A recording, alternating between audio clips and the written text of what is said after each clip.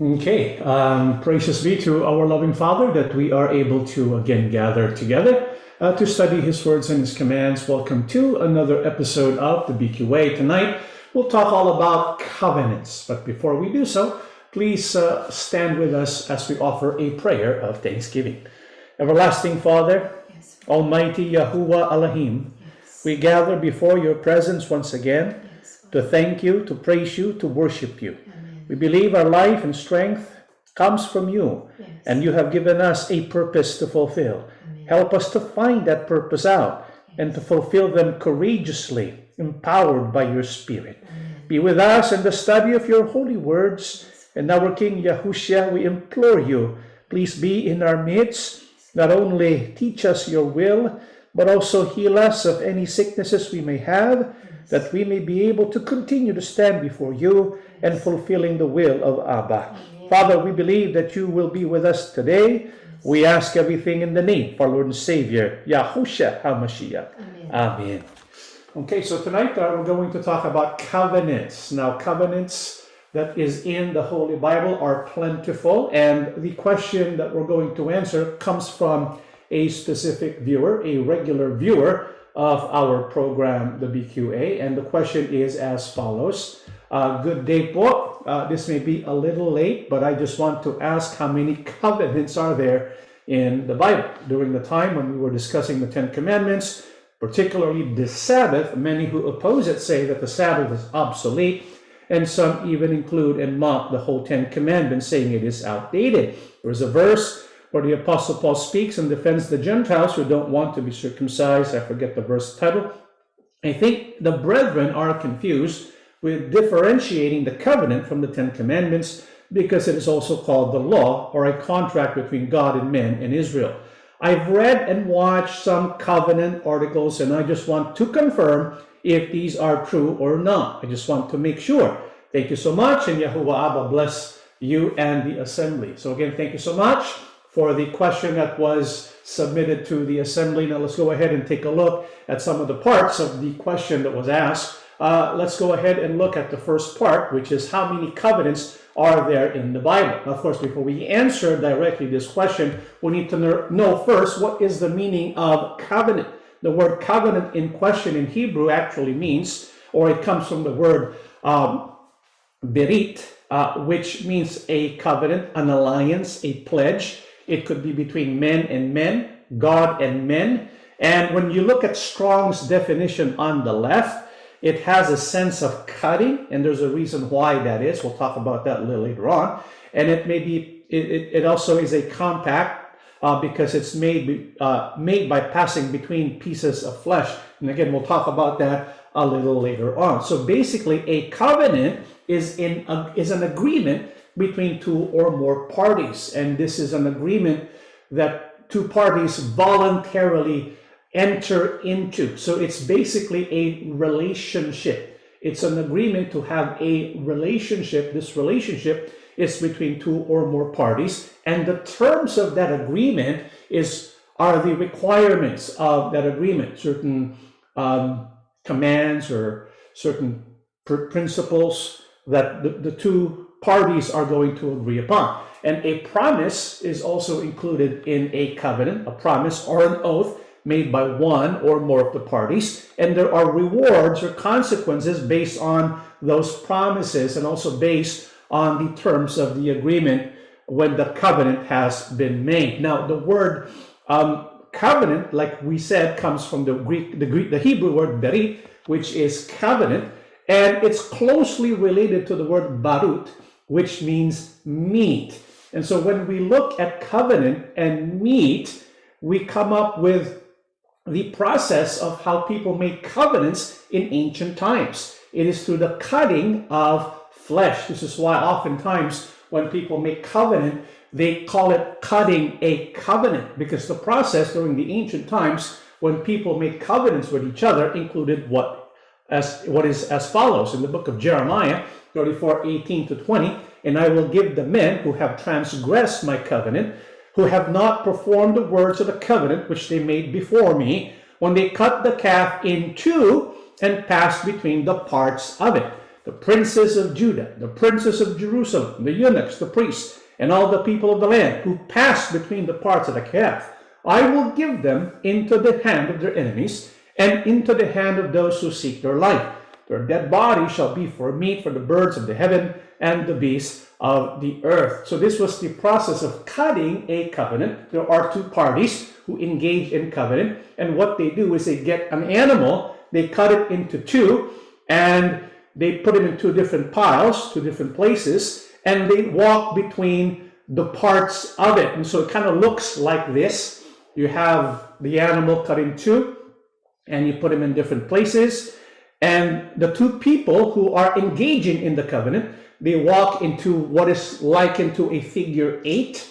And the reason why they walk around the pieces of flesh that were cut is as they walk between these pieces of flesh that were cut, what they're basically saying is, I pledge allegiance and loyalty to the terms of the covenant, so that if I break the terms of the covenant, I'm willing to be cut like the flesh that is here. So it's a kind of strange way of making a commitment to the covenant or to the agreement between two parties. So that's what a covenant is, as represented in the Old Testament. There are many different kinds of covenants. For example, a marriage is a kind of a covenant. Peace treaties that you make with an enemy, friendships that you want to honor, these can be all made into a covenant. However, when we look at the question, how many covenants are there in the Bible? I think the one asking the question is specifically wanting to know the different kinds of covenants that Yahuwah has made with people, because that's the most important kind of covenant of all. When Yahuwah wants to have a relationship with people through a covenant. So the one thing we need to understand about covenants is it is Yahuwah's way of inviting people to have a relationship with Him. That's the whole purpose and point of a covenant. So how many covenants are there in the Holy Bible? How many covenants have Yahuwah made with people in general? And according to the one asking the question, I've read and watched some covenant articles, and I just want to confirm if these are true or not. I just want to make sure. And so the person then directs us to a website. I think it's a YouTube page. And when you watch the YouTube, it tells you there are basically 8 covenants that Yahuwah has made according to Scripture. One is the Edenic covenant, the Adamic covenant, the Noahic covenant, the Abrahamic covenant, the Mosaic covenant, the Palestinian covenant, which we talked about before, the Davidic covenant, and then the New Covenant. This is from the video that was created by Ret Creative. It's on the YouTube. And, you know, it's, I think, very instructional to watch the video. I have nothing against the video. And so let's go ahead and explore it and look into it to see whether or not it is actually biblical. So let's begin with the Edenic covenant. What is this all about? In the book of Genesis 1:26 to 28, and God said, let us make man in our image, according to our likeness. Let them have dominion over the fish of the sea, over the birds of the air, and over the cattle, over all the earth, and over every creeping thing that creeps on the earth. So God created man in His own image. In the image of God He created him. Male and female He created them. And God blessed them, and God said to them, be fruitful and multiply, fill the earth and subdue it, have dominion over the fish of the sea, over the birds of the air, and over every living thing that moves on the earth. And so what we read there is about the creation of man and woman. They were given a special creation, because when they were created, Yahuwah says, let us make man in our image. So we were created in the image of our loving Father. In what sense are we to exercise the image of Yahuwah Abba?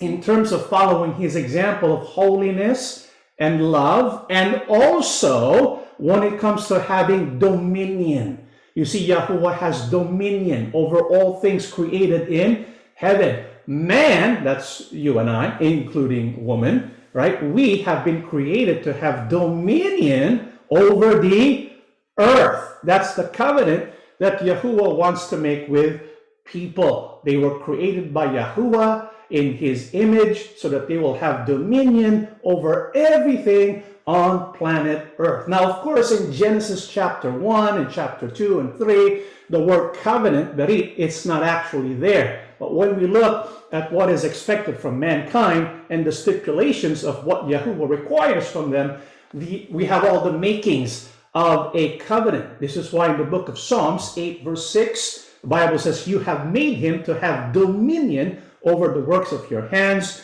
You have put all things under his feet. So man was created for the purpose of having dominion over the earth. He is to rule over the earth. And what stipulation was given? What were the terms of the agreement? That Yahuwah God would create them in his image so that they would rule over the earth. That's the promise. Yahuwah will bless them on the earth. What is the stipulation, the terms of the agreement? The book of Genesis 2:15 and 17. Then Yahuwah took the man and put him in the Garden of Eden to tend and keep it. And Yahuwah God commanded the man, saying, of every tree of the garden you may freely eat. But of the tree of the knowledge of the good and evil you shall not eat, for in the day that you eat of it, you shall surely die. And so Yahuwah gives man, Adam and Eve, the command that you can eat anything from the garden,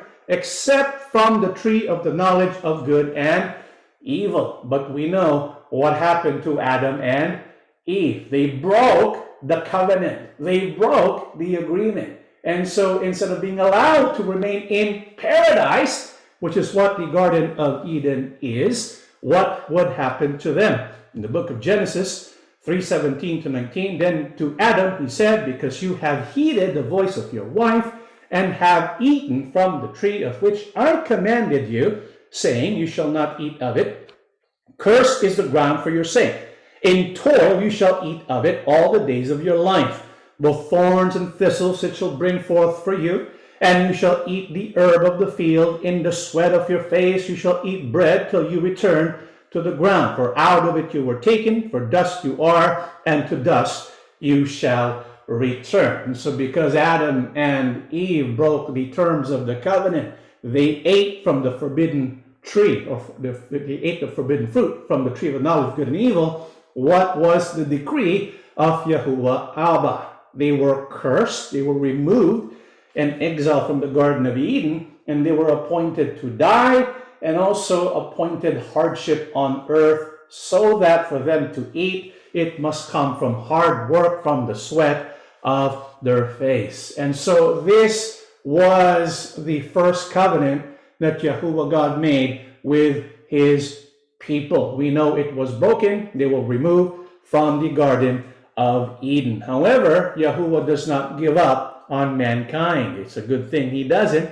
And proof of that is he establishes another covenant, which is number 2 on the list here. It's called the Adamic covenant. Now, what is this all about? Now, after Adam and Eve were exiled, Yahuwah does give a promise and a hope of redemption. Genesis 3 verse 15, and I will put enmity between you and the woman, and between your seed and her seed. He shall bruise your head, and you shall bruise his heel. And so there is the promise of redemption, because remember, Adam and Eve, they were kicked out of where? Paradise. What is the work of redemption? To bring human beings back to paradise. They were supposed to be rulers over the earth, but what happened to them? Because of their sin, they were removed from paradise, and now it's very difficult for them to have dominion over the earth. But Yahuwah does not give up on mankind because of his love and compassion. He initiates now the process of restoration, beginning with a promise that he makes to the couple. Yahuwah says, her seed. Who is that in reference to? We've studied this before. We know that is referring to the promised one, the anointed one. Who is that? Mashiach, Yahushua. He shall bruise your head. He will defeat Satan. And although Satan will bruise his heel because he'll be crucified, but using crucifixion as a tool, Yahushua, the Mashiach, would prevail and he would crush the serpent on his head. And so the one referred to there is Yahushua. Yahushua was promised back then in the very beginning to Adam and Eve. As a matter of fact, because of Yahushua and the plan, the master plan of Yahuwah concerning Yahushua, what can we expect? What were they expecting? Let's read the book of Corinthians 15, 45 to 49. And so it is written, the first man, Adam, became a living being. The last Adam became a life-giving spirit. However, the spiritual is not first, but the natural, and afterward the spiritual. The first man was of the earth, made of dust. The second man is the Lord from heaven. As was the man of dust, so also are those who are made of dust. And as is the heavenly man, so also are those who are heavenly. And as we have borne the image of the man of dust, we shall also bear the image of the heavenly man. When Yahuwah God created Adam and Eve, Yahuwah said, let us create man in our image. But they were not able to fulfill and in their life the image of Yahuwah because of their sin. And so they were taken out of the garden. But Yahuwah's plan is through this man. His name is Yahushua, and he's also called the last Adam. And so through the last Adam, through Yahushua, what can we achieve? We shall bear the image of the heavenly man. We shall bear the image of the Son of God, who has the image of Yahuwah. And so we can go back to the original plan and intent of Yahuwah upon creation to bear the image of God. This time, we're going to bear the image of Yahuwah through the image of our King Yahushua, being the last Adam. So that's the Adamic covenant. And so after that, we all know that Yahuwah God provided the means for Adam and his descendants to worship him.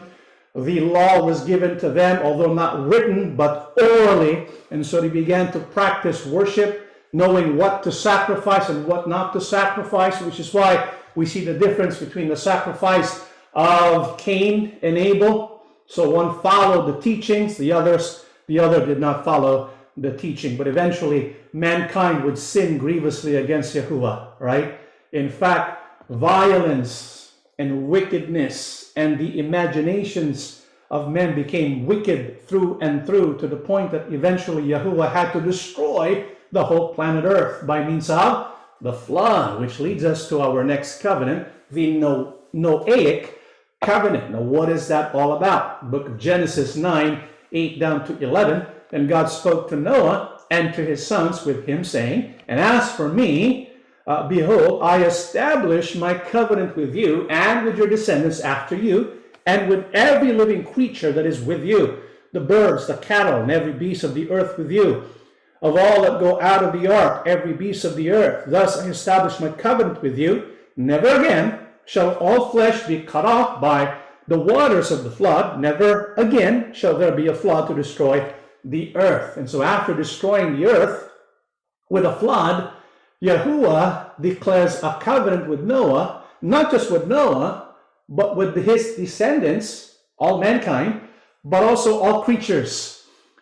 What did Yahuwah say in this covenant? He said, I will never again destroy all flesh through a flood.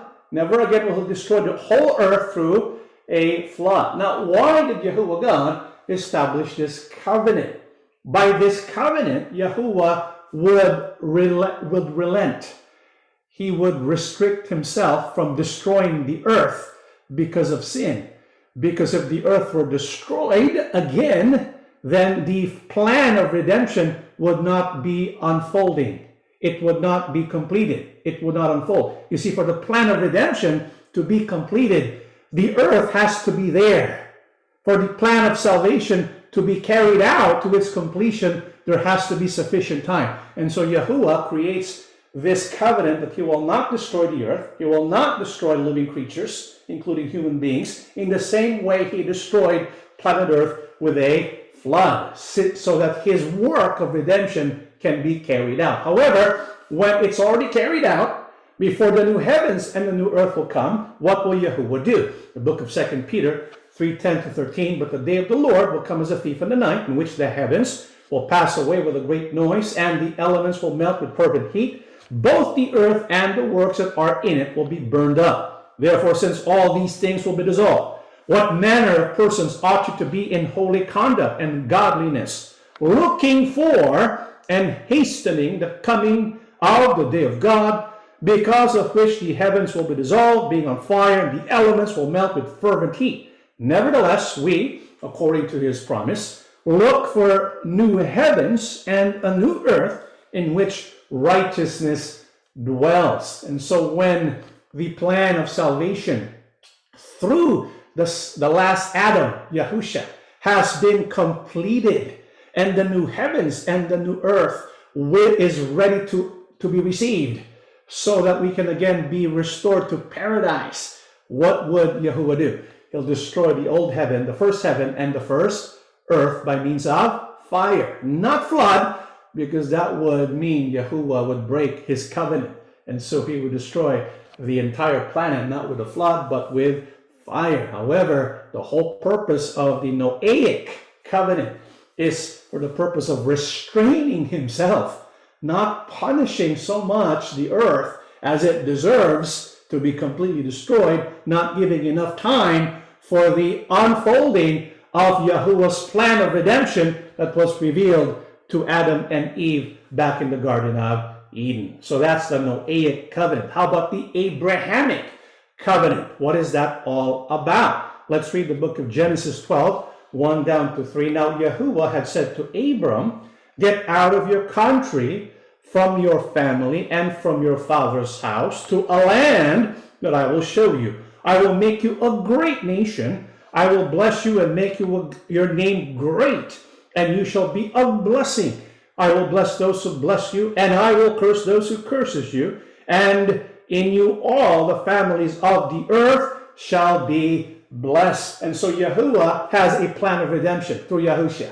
That's his ultimate plan, the master plan, the promised seed. However, for this master plan to be carried out to its completion, he needs people, right? He needs people. So he needs to choose people. And so he decides to create a covenant with his friend, Abram, who would become Abraham. And so what does he say to Abram?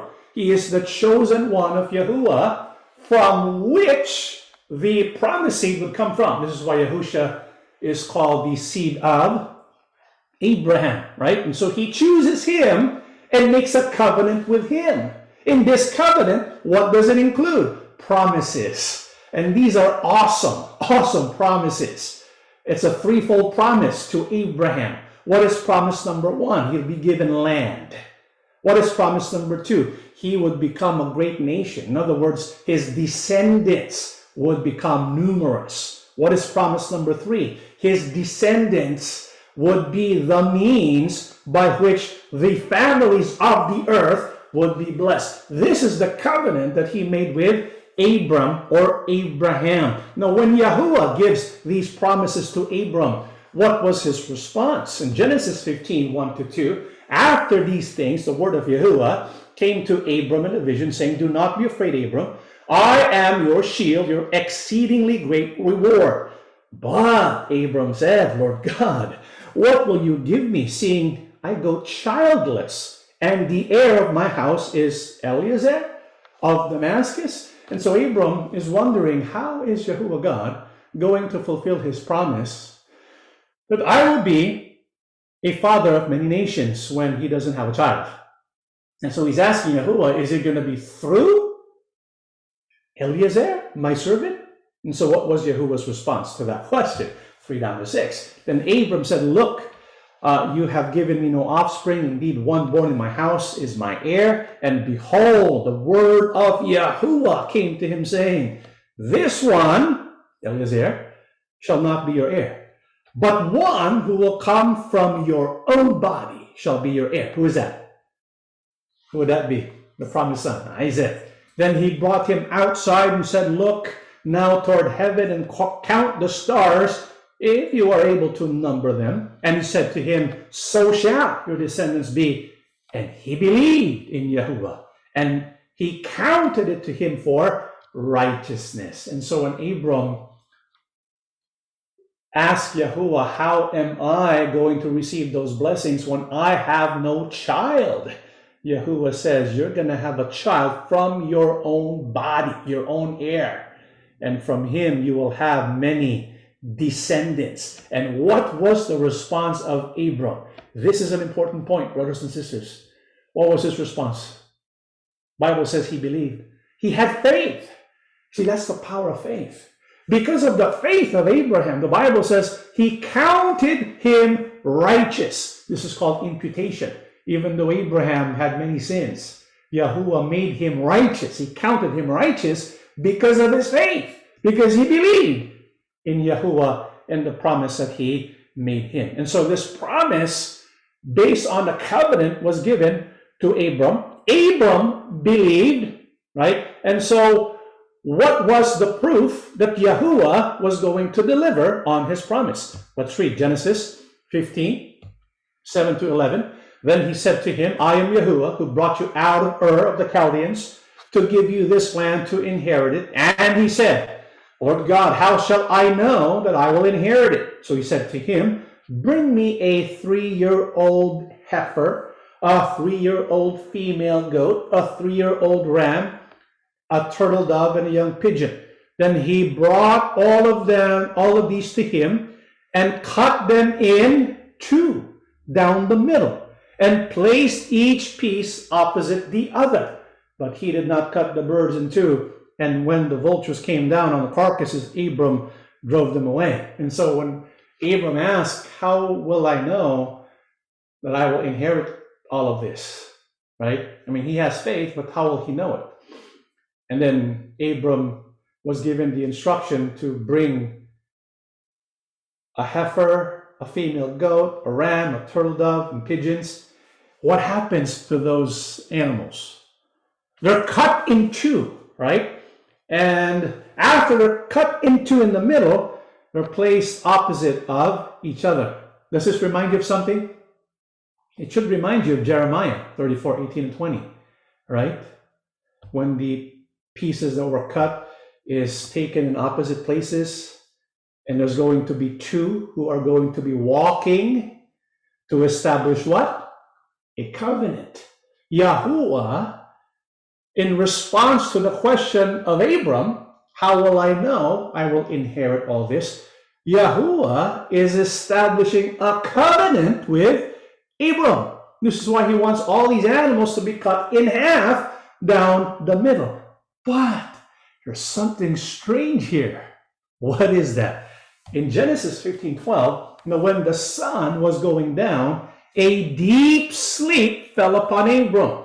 And behold, horror and darkness fell upon him. What was the unusual part about this covenant that Yahuwah was making with Abram? When Yahuwah had all these, the flesh cut in two and placed opposite each other, and as they were about to walk to complete the covenant, what happened to Abram? A deep sleep fell upon Abram. What does that mean? He won't be able to walk, right? He won't be able to walk. How can you walk when you are sleeping? And so what happened after Abram wakes up?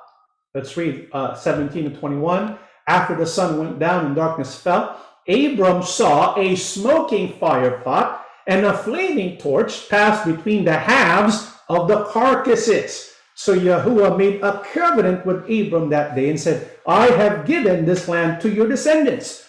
All the way from the border of Egypt to the great Euphrates River, the land now occupied by the Kenites, Kenizzites, Kadamites, Hittites, Perizzites, Rephaites, Amorites, Canaanites, Girgashites, and Jebusites. And so what did Abram see when the sun went down and darkness fell? He saw the manifestation of Yahuwah's presence in terms of the smoking fire pot and the flaming torch. And what was it doing?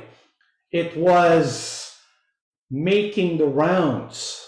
It was walking. It was passing between the halves of the carcasses. In other words, in this covenant that Yahuwah made with Abram, it was not bilateral. It was unilateral. In other words, Yahuwah was making the terms of the covenant, and he's agreeing to the terms of the covenant without requiring anything from Abraham. It's called an unconditional covenant. And so there's no way this covenant will not be fulfilled because it is unconditional. It's dependent entirely upon Yahuwah's integrity. And we know when it comes to integrity, Yahuwah does not lie. He cannot lie. He speaks the truth. And so the covenant he's making with Abraham at this point is an everlasting covenant, one that cannot be rescinded because it's dependent entirely upon him. And notice in this covenant that Yahuwah God makes, it also tells us the kind of land he's going to inherit according to the modern places associated with these names: Kadamites, Hittites, Perizzites. If you were to do the calculation, the landmass to be given to Abraham according to the promise of Yahuwah Abba to him is the one depicted in green. That's a pretty large mass. That's how much Abraham is to inherit. That's really the promised land. And when Yahuwah made this covenant with Abram, what did he also say? In verse 17, 4-8, this is my covenant with you. I will make you the father of a multitude of nations. What's more, I am changing your name. It will no longer be Abram. Instead, you will be called Abraham, for you will be the father of many nations. I will make you extremely fruitful. Your descendants will become many nations, and kings will be among them. I will confirm my covenant with you and your descendants after you from generation to generation. This is the everlasting covenant. I will always be your God and the God of your descendants after you. And I will give the entire land of Canaan, where you now live as a foreigner, to you and your descendants. It will be their possession forever, and I will be their God. And so God basically tells Abraham, the covenant I made with you, it's everlasting. It's unconditional. It can be counted upon. This is why we're going to go back to this covenant that Yahuwah God made with Abraham, because it's part of Yahuwah's plan of redemption for the history of mankind. So that's the Abrahamic covenant. Number 4, after the Abrahamic covenant, of course, we have the Mosaic covenant. And what is the Mosaic covenant about? In the book of Exodus 19, 5-8, now if you will obey me and keep my covenant, you will be my own special treasure from among all the peoples on the earth. For all the earth belongs to me, and you will be my kingdom of priests, my holy nation. This is the message you must give to the people of Israel. So Moses returned from the mountain and called together the elders of the people and told them Yahuwah had commanded him. And all the peoples responded together, we will do everything Yahuwah has commanded. So Moses brought the people's answer back to Yahuwah. What is the Mosaic covenant about? It's basically fulfilling what Yahuwah intended to do with Abraham when he chose him to be the carrier of the fulfillment of the promise. The promised seed is going to come from that family of Abraham. However, what would eventually happen to the family of Abraham? They would be enslaved in Egypt. But Yahuwah is still working out his plan. And so what does he do? He sets them free from Egypt to become a nation. Because at that point in Egypt, they grew so much. Perhaps a population of about 2 million, perhaps even more. And so they were millions in number. And so they've become a nation. And now Yahuwah is going to use a nation to showcase his holiness. And so he makes a covenant with Moses. He makes a covenant with the people of Israel. What does Yahuwah God want to do with his nation, Israel? The Bible says Yahuwah wants them to be his own special treasure. Yes, the whole world, all people belong to Yahuwah, but he wants to demonstrate holiness through Israel. This is why they were given the priesthood. The Bible says it will be my kingdom of priests, my holy nation. And so they were given the law. They were given the priesthood. What does that reveal? It reveals the holiness of Yahuwah Abba, the standard of holiness of Yahuwah Abba. And so when Yahuwah gave the commands, he entered into a covenant relationship with the people of Israel. And of course, Israel agreed to enter into that relationship because they said to Moses, tell Yahuwah Abba, we will do everything Yahuwah has commanded. So there was this covenant now with the people of Israel. Now, what were the terms of the covenant? Exodus 31:18, when Yahuwah finished speaking with Moses on Mount Sinai, he gave him the 2 stone tablets inscribed with the terms of the covenant written by the finger of God. What were the terms of the covenant that Yahuwah God has made with his people Israel? What was it? The 10 Commandments. That was the standard of holiness. Even during the New Testament, how can we determine what sin is? Sin is the breaking of the commandments. Yahuwah God gave 10 commandments. Although the commandments of Yahuwah God were already known from the days of Adam and Eve through the days of Abraham, it was only during the days of Moses was it written down.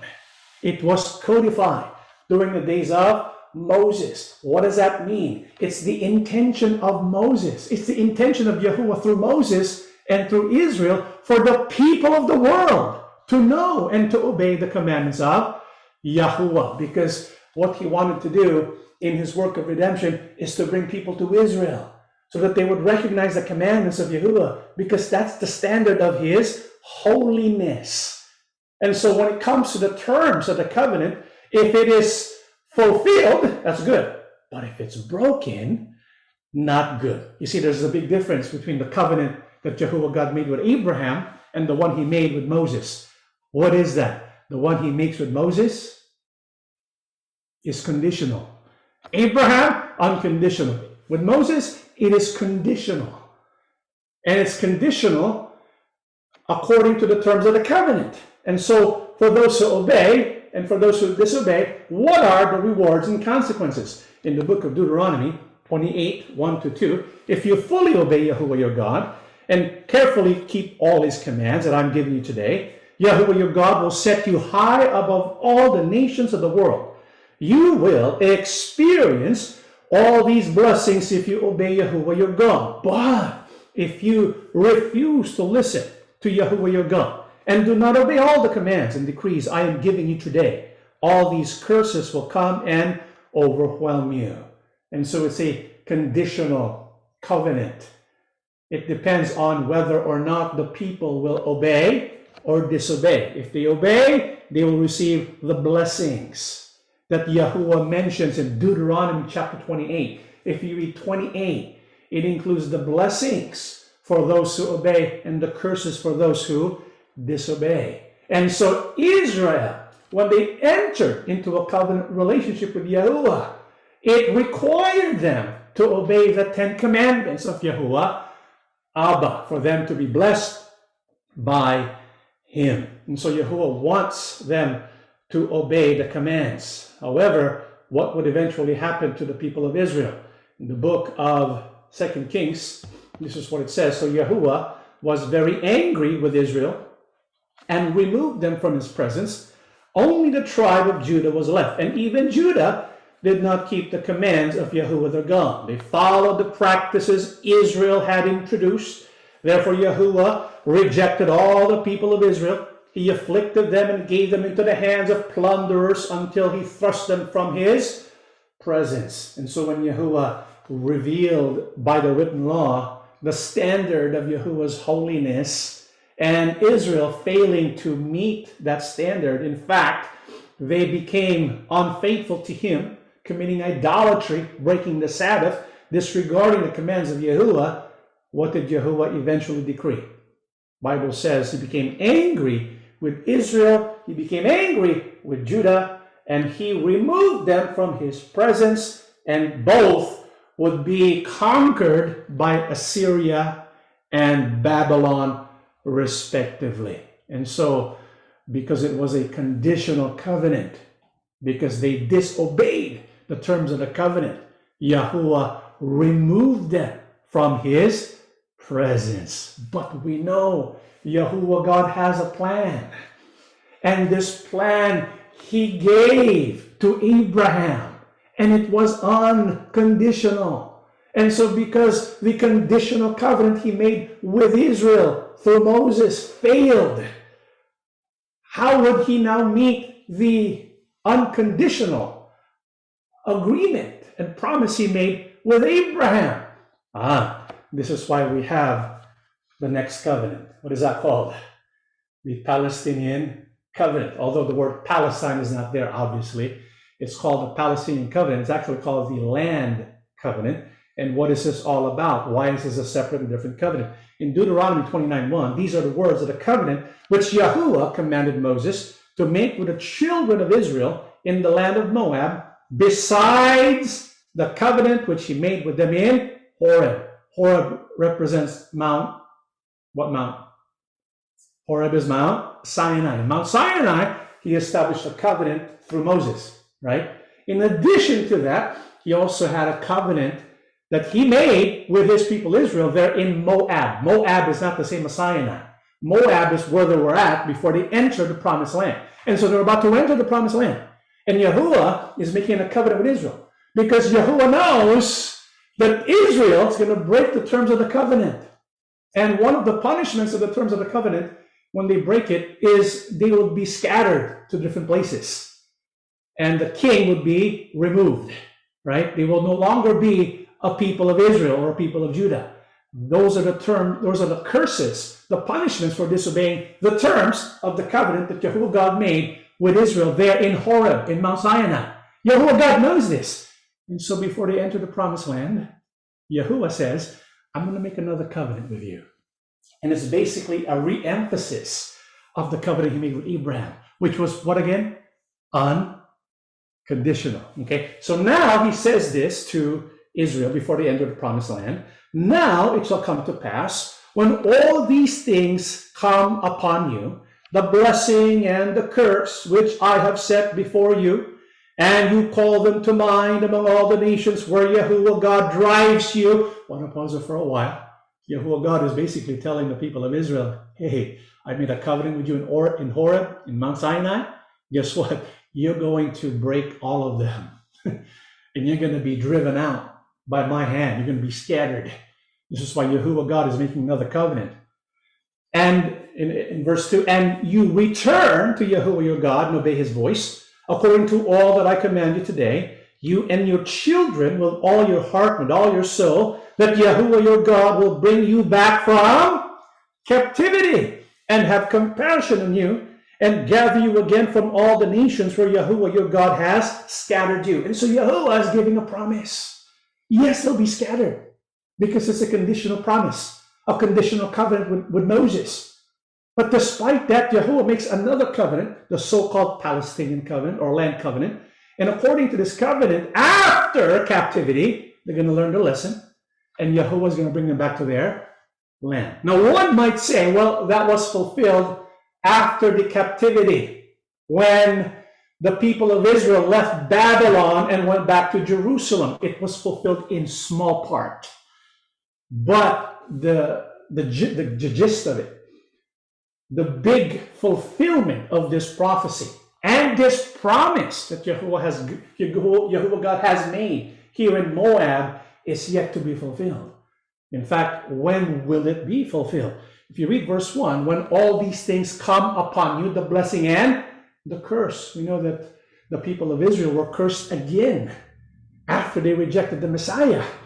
This is why they were sent into captivity again in 70 AD after they rejected the Messiah. And so the punishments had to be meted out.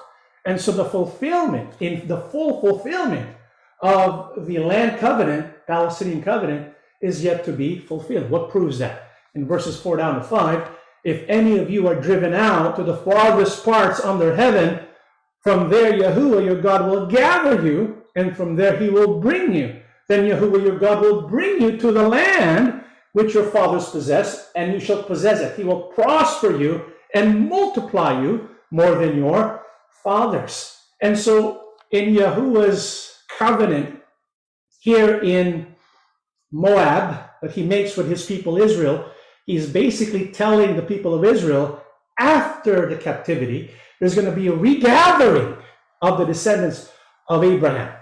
And they're going to be gathered together in the land, of course, is Israel, and it's going to prosper, it's going to multiply, and at last, the promise he made to Abraham will be fulfilled. Remember when Israel went to the promised land during the reign of King Solomon, which is when they were at their peak. When you look at the yellow, that's the landmass they occupied.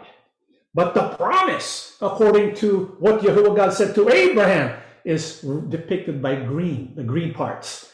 You notice there's a big difference, right, between the green and the yellow, which tells us when Israel became Israel during the reign of King Solomon, it was not the fulfillment of the Abrahamic covenant.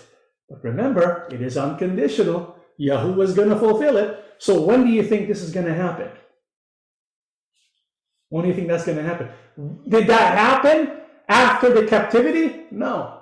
Did that happen when Yahushua was here on earth? No. What do you think is going to happen? Yeah, it's going to happen during the millennial reign, when Yahushua will be the king, and his center will be Jerusalem. What else proves the covenant that Yahuwah God made in Deuteronomy 30 will be completely fulfilled in the millennium? 30 verse 6, and Yahuwah your God will circumcise your heart, the heart of your descendants, to love Yahuwah your God with all your heart, with all your soul, that you may live. And so the circumcision of the heart, that is part of the work during the new covenant. So this will take place after the new covenant has been administered. Okay, what else? In verse 7, also Yahuwah, your God, will put all these curses on your enemies and on those who hate you, who persecuted you. And so this is yet to be fulfilled. It will be fulfilled in the future. We believe during the millennial reign, when Yahusha will be king. Now, when it says Yahusha will be king, it actually speaks of another covenant, right? We talked about number 6. What's number 7? It's called the Davidic covenant. And just like the Palestinian covenant, the Davidic covenant had a partial but incomplete fulfillment of the promises, and it will have a later, more complete fulfillment in Yahusha. How so? Let's look at the Davidic covenant, 2 Samuel. When your days are over and you rest with your fathers, I will raise up your offspring to succeed you. Let's pause there for a while. Who is Yahuwah speaking to here? David. He says, I will raise up your offspring, an offspring of David, to succeed you, who will come from your own body, and I will establish his kingdom. He is the one who will build a house for my name, and I will establish the throne of his kingdom forever. Who was that? Well, actually, part of it initially was Solomon, right? He's speaking of Solomon in the first part of verse 13. He is the one who will build a house for my name. But eventually, that house will become a kingdom. And that name will become the name of Yahusha. And that kingdom will reign forever. But it will start with Solomon, because Solomon will be the one to complete the temple that bears the name of Yahuwah. You see the blending of the near fulfillment and the far fulfillment? Oftentimes prophecies have that nature. It's like a mixing of what is going to happen soon and what will happen in the far future. We have that here in verse 13 and 14. He says, I will be his father, he will be my son. When he does wrong, I will punish him with the rod of men, with floggings inflicted by men. But my love will never be taken away from him, as I took it away from Saul, whom I removed from before you. Your house and your kingdom will endure forever before me. Your throne will be established forever. And so Yahuwah makes a covenant with David that from his offspring there will be someone, they will sit in his throne forever. And we know this was fulfilled in who? It was fulfilled in Yahusha. Initially, it was fulfilled in Solomon. But of course, Solomon would eventually fail. And the kingdom given to Solomon would not last. In fact, Judah and Israel would not last. But the prophecy and the promise of the Davidic covenant is an everlasting throne with a son of David sitting on it. And so how would that be fulfilled? Luke 1:30-33, but the angel said to her, do not be afraid, Mary. You have found favor with God. You will be with child and give birth to a son. And you are to give him the name Yahusha. He will be great and will be called the Son of the Most High. The Lord God will give him the throne of his father David. And he will reign over the house of Jacob forever. His kingdom will never end. And so who would become the son of David, who would sit on the throne to be king over Israel forever? It would be our king, Yahusha. And so the Davidic covenant was a covenant Yahuwah made with David to ensure there's going to be a lasting king. Because we know what would happen to the kingdom and to Israel. The kingdom, the throne would be gone, the people would be gone, the land would be gone because of the conditional covenant through Moses. But because of the unconditional covenant with Abraham, Yahuwah has something else that he's planning to satisfy and fulfill the unconditional covenant with Abraham. This is why he's going to figure out a way to satisfy the needs of the covenant he made with Moses, because that's important. Because what was revealed and emphasized in the ministry of Moses is the standard of holiness. Holiness with Yahuwah. Yahuwah's not going to downgrade that. And at the centerpiece of that holiness, that standard of holiness, are the Ten Commandments. And Yahuwah's not going to downgrade that, right? Just to fulfill his covenant with Abraham. No, he has a better plan. And what is that better plan? That better plan is the next covenant, the new covenant. And what is that new covenant all about? In Matthew 26. And as they were eating, Yahusha took bread, blessed and broke it, and gave it to the disciples and said, take, eat, this is my body. And he took the cup and gave thanks and gave it to them, saying, drink from it, all of you, for this is my blood of the new covenant, which is shed for many for the remission of sins. And so, for the standard of holiness to be met, that standard of holiness, the Ten Commandments, that Yahuwah codified into written law during the ministry of Moses under the first covenant, for that to be met, what was initiated by Yahusha? The new covenant, through his blood, through his death. Now, how does the blood and death of Yahusha satisfy the standard of holiness that was set forth by Yahuwah that must be met so that people can have a right relationship with Yahuwah and be with him forevermore? Hebrews 9:12-15. Not with the blood of goats and calves, but with his own blood he entered the most holy place once for all, having obtained eternal redemption. For the blood of bulls and goats and the ashes of a heifer, sprinkling the unclean, sanctifies for the purifying of the flesh.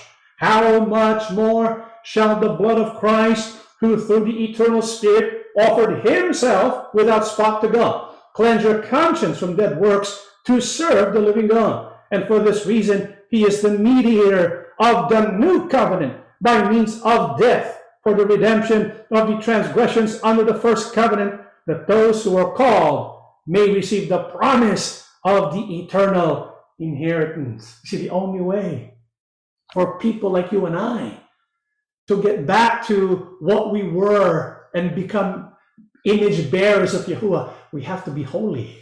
We have to be holy. When Yahuwah, God created man and said to man, I want you to be in my image, what he was referring to was the image of love and holiness.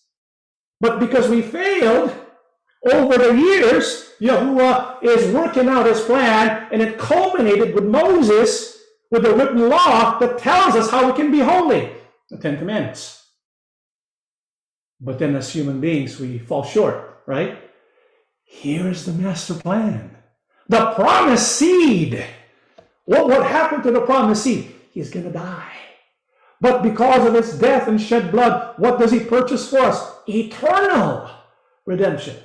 What does that mean? It means we will become holy in the eyes of Yahuwah. So we satisfy, we meet the needs of holiness that Yahuwah revealed is really needed during the ministry of Moses. Satisfied by who? Yahushua.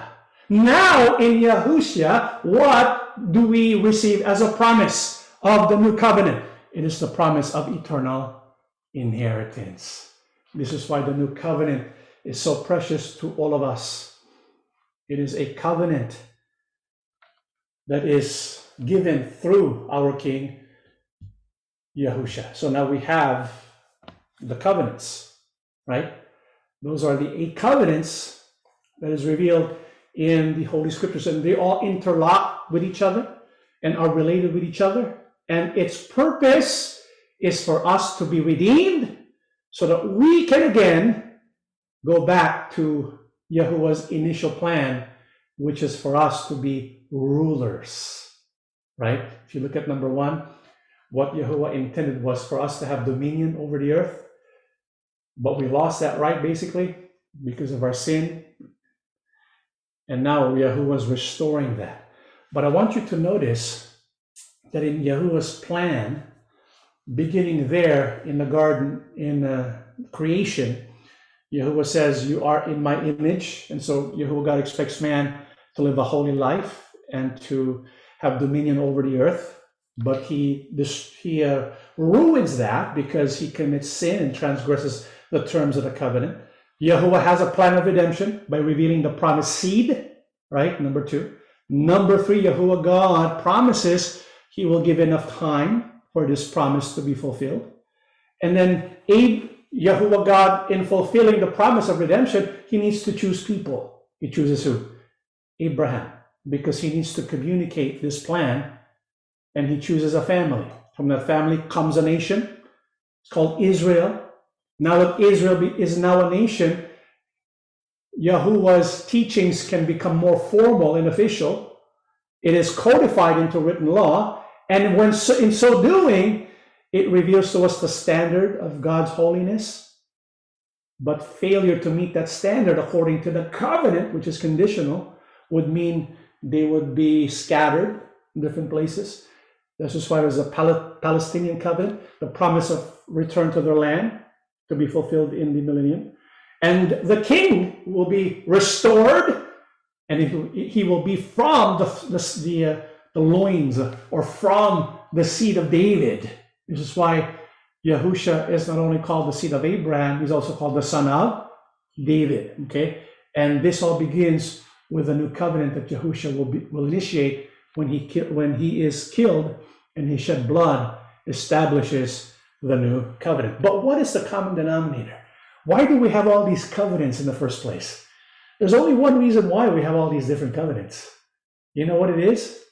Because of our failures as human beings. When you look at these covenants, every single covenant, it's there because of the response. The covenants are the responses of Yahuwah's love and compassion to his people's weaknesses and failures, so that his people, can be restored to paradise. That's why you have those covenants. It's an expression of Yahuwah's love for his people, despite their failures. It's Yahuwah's ongoing work of redemption, so that we who are imperfect can become his sons and daughters to be with him forevermore in the heavenly kingdom. Okay, so that's the purposes of those covenants. Now, let's go back to our last question. During the time when we were discussing the Ten Commandments, particularly the Sabbath, many who oppose it say that the Sabbath is obsolete, and some even include and mock the whole Ten Commandments, saying it is outdated. I think the brethren are confused with differentiating the covenant from the Ten Commandments, because it is also called the law, or a contract between God and man in Israel. That's good insight. And in fact, I think it's true. The reason why there are people today who reject the Ten Commandments and therefore reject the Sabbath is because they say we have a new covenant. And so because there's a new covenant, there's a new law. The Ten Commandments is no longer the law that we are supposed to fulfill to become righteous and holy before God anymore. It's a different law. And so that's the argument that is posed there, which I think is true. Because let's ask ourselves the question, does the new covenant, which is what we are under in now, right? Does the new covenant mean we have a new law? What do you think? Does the new covenant mean having a new law? No. What's the proof of that? In the book of Ezekiel 11, 19, and 20, I will give them an undivided heart and put a new spirit in them. I'm going to pause there for a while. Here in Ezekiel, it's talking about Yahuwah's intent and plan and purpose to create a new covenant with Judah and Israel. And in this new covenant, Yahuwah God says, I will put a new spirit in them and give them an undivided heart.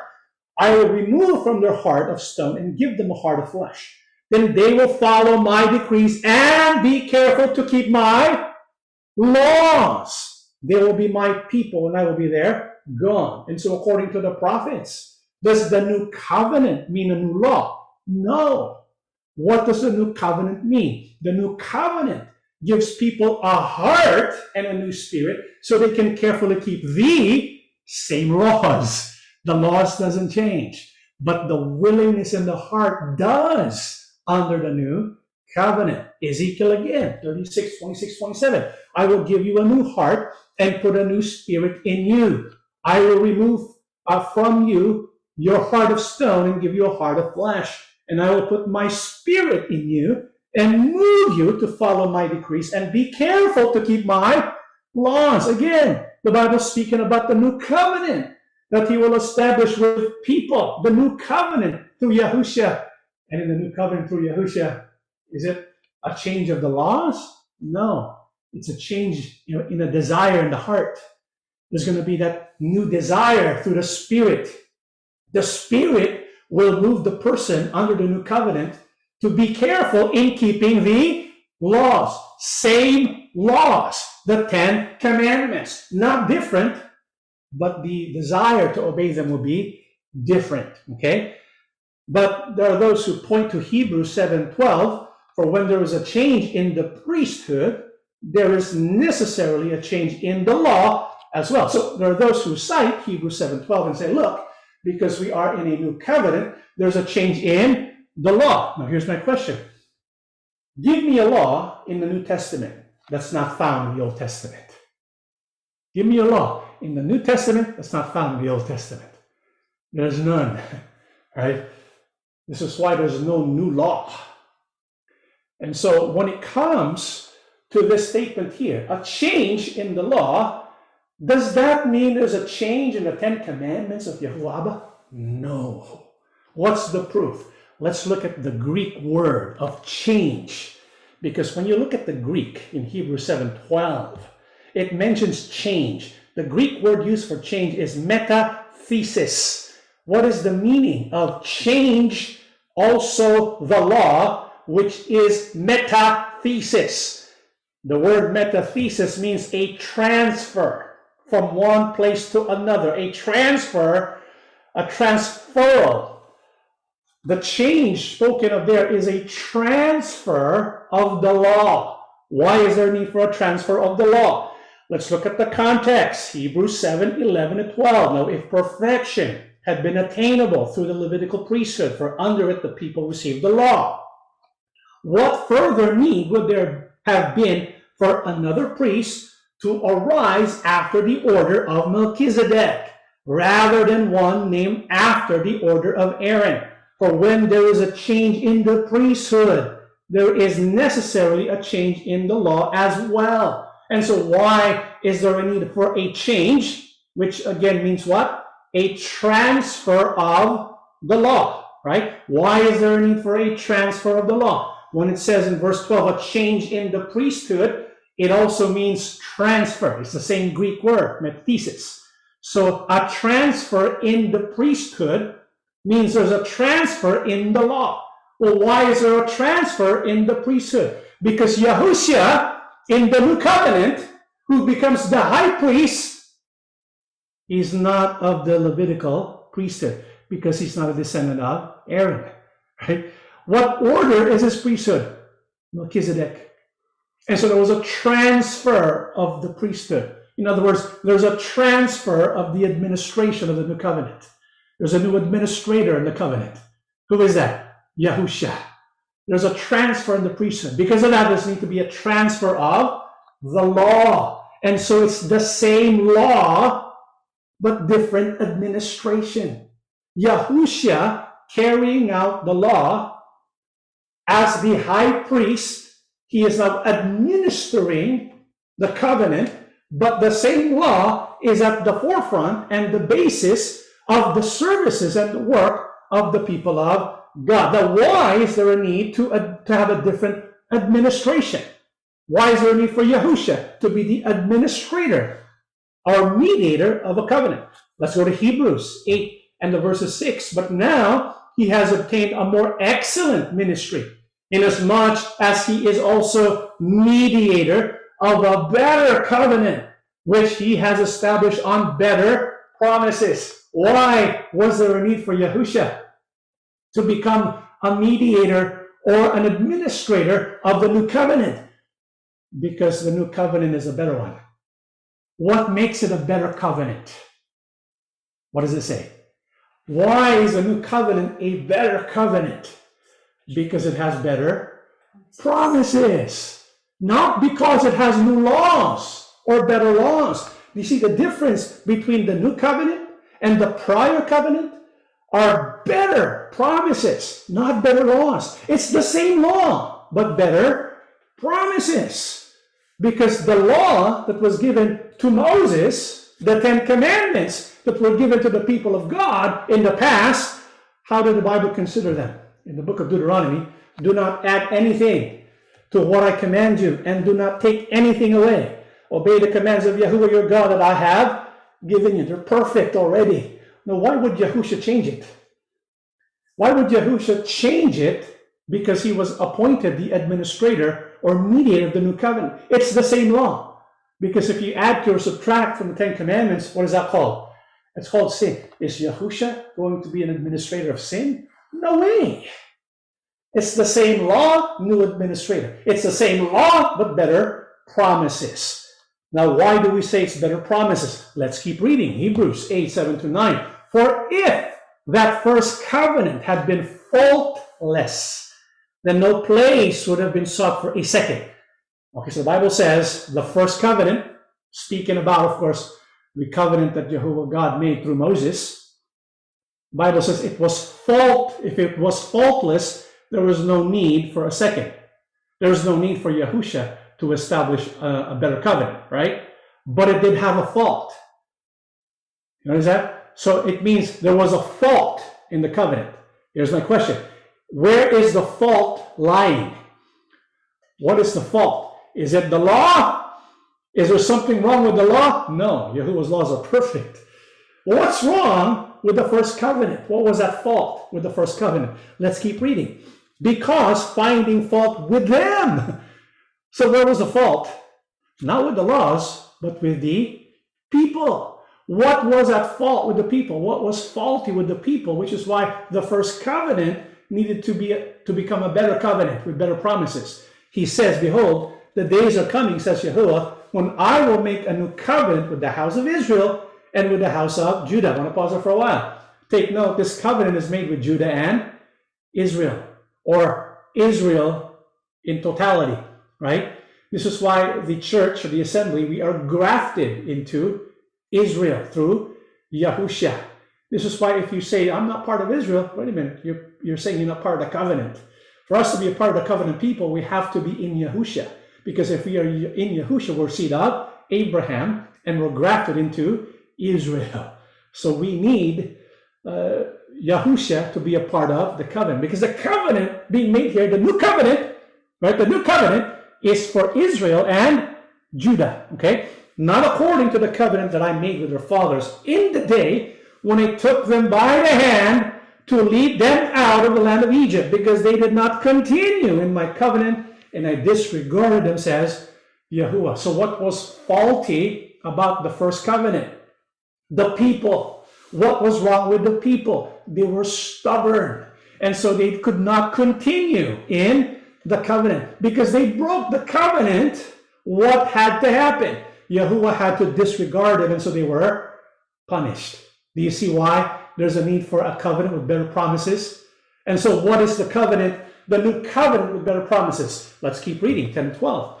For this is the covenant that I will make with the house of Israel after those days, says Yahuwah. I will put my laws in their mind and write them on their hearts. And I will be their God, and they shall be my people. None of them shall teach his neighbor, and none his brother, saying, Know Yahuwah, for all shall know me, from the least of them to the greatest of them. For I will be merciful to their unrighteousness and their sins and their lawless deeds. I will remember no more. And so what is the new covenant with better promises is all about?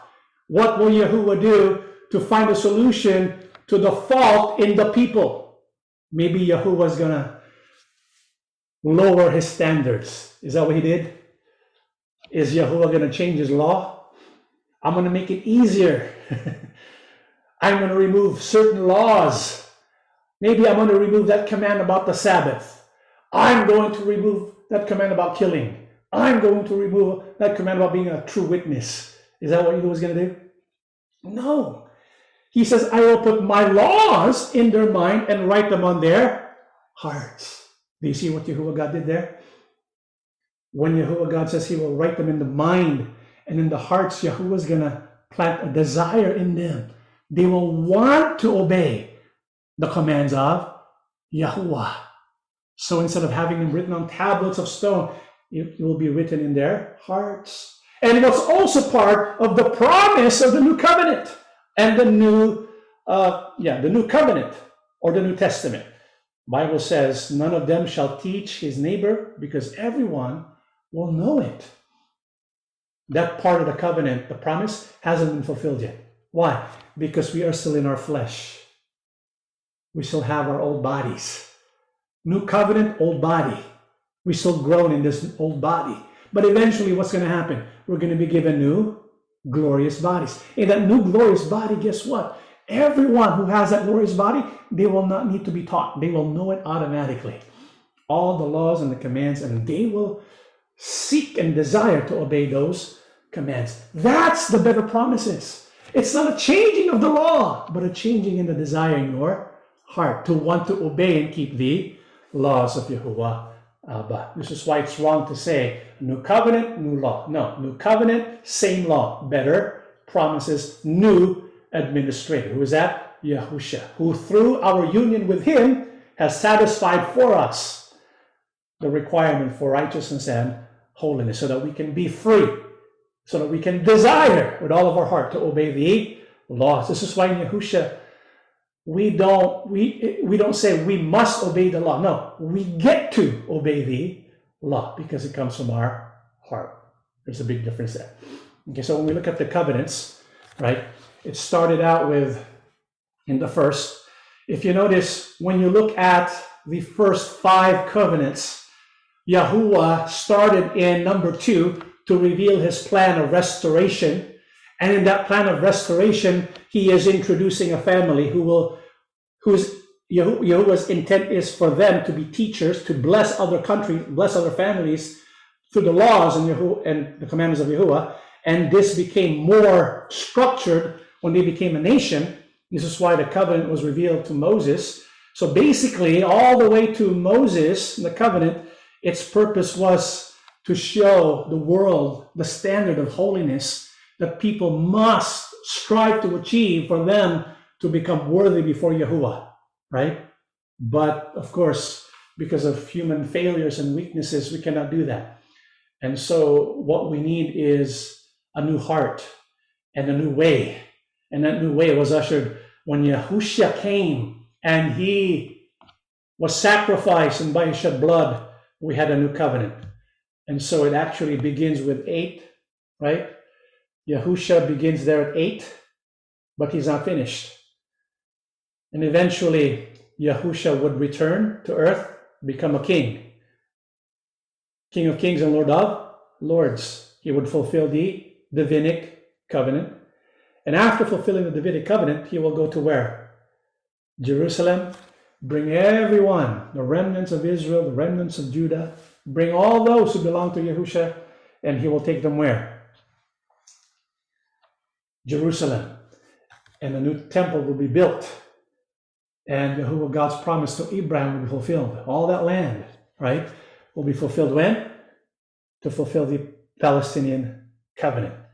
And so the work of Yahuwah's redemption is by revealing the standard of holiness and then giving us the means to achieve that holiness through who? Yahusha. And through Yahusha and his people enabled to fulfill this holiness, because we are in Yahusha now, guess what? We begin to establish a kingdom that will profess and model that holiness for the whole world, because our King will be with us, sitting on his throne there in Jerusalem to fulfill the Abrahamic covenant. But it all has to do with who? Yahusha. He is the solution for holiness to be achieved, so that Yahuwah's plan, when we were created, that we bear his image in holiness and love, will be fulfilled throughout the earth during the millennial kingdom, and ultimately and eventually in the new heavens and the new earth. This is why when Yahusha comes back and he is reigning as king of the earth, the Bible says, there shall be worship from Sabbath to Sabbath. That's because when it comes to the Sabbath, it is part of the commandment written in stone tablets. It's commandment number 4, right? If I'm not mistaken. And it is also the permanent sign between us and Israel. And we are Israel today. So it's a permanent sign. And because of that, we can expect during the millennial kingdom that Sabbath will be continuously in place as a way to please Yahuwah and also our King Yahusha. The only difference between the covenant, the new covenant, and the first covenant is a change in the heart. But it's the same law. It's the same commandments. Difference, the old, it's written on tablets of stone. The new, it's written where? In the heart. So we have that desire to please Yahuwah Abba and Yahushua HaMashiach by obeying the law, by keeping the Sabbath, not by disregarding it. Okay? That is our lesson for today. Let us all stand and we shall pray together. Almighty and gracious Abba in heaven, Yahuwah Almighty, thank you for blessing our Bible study this evening. Thank you for showing us your will and your desire. Help us, loving Abba, to do our best to please you by obeying your commandments through your Son, Yahushua. We know, Father, that you have given us a standard of holiness. By ourselves, we cannot achieve this, but in your compassion, love, and mercy, you have given us your Son. And so through him, we are able to receive your Spirit that inspires and moves us to obey and to carefully carry out your teachings, your commandments, and your laws. Bless everyone here, Father, that we will be committed to you at all times in our life. Our King Yahushua, you are the promised seed. You are the Logos, the only one who became the true image of Abba. Help us to bear your image now. Help us to be a part of this master plan of salvation. Through you, help us to be your witnesses, to proclaim you to many people, that many can know about you, the work that you have done. That together, loving Mashiach, we can shine brightly before the earth, that more and more people will know you and the commandments of our Father. Father, we believe that you have listened to our prayers. You have blessed each and every one of us here, for we ask and beg everything in the name of our Lord and Savior, Yahushua HaMashiach. Amen.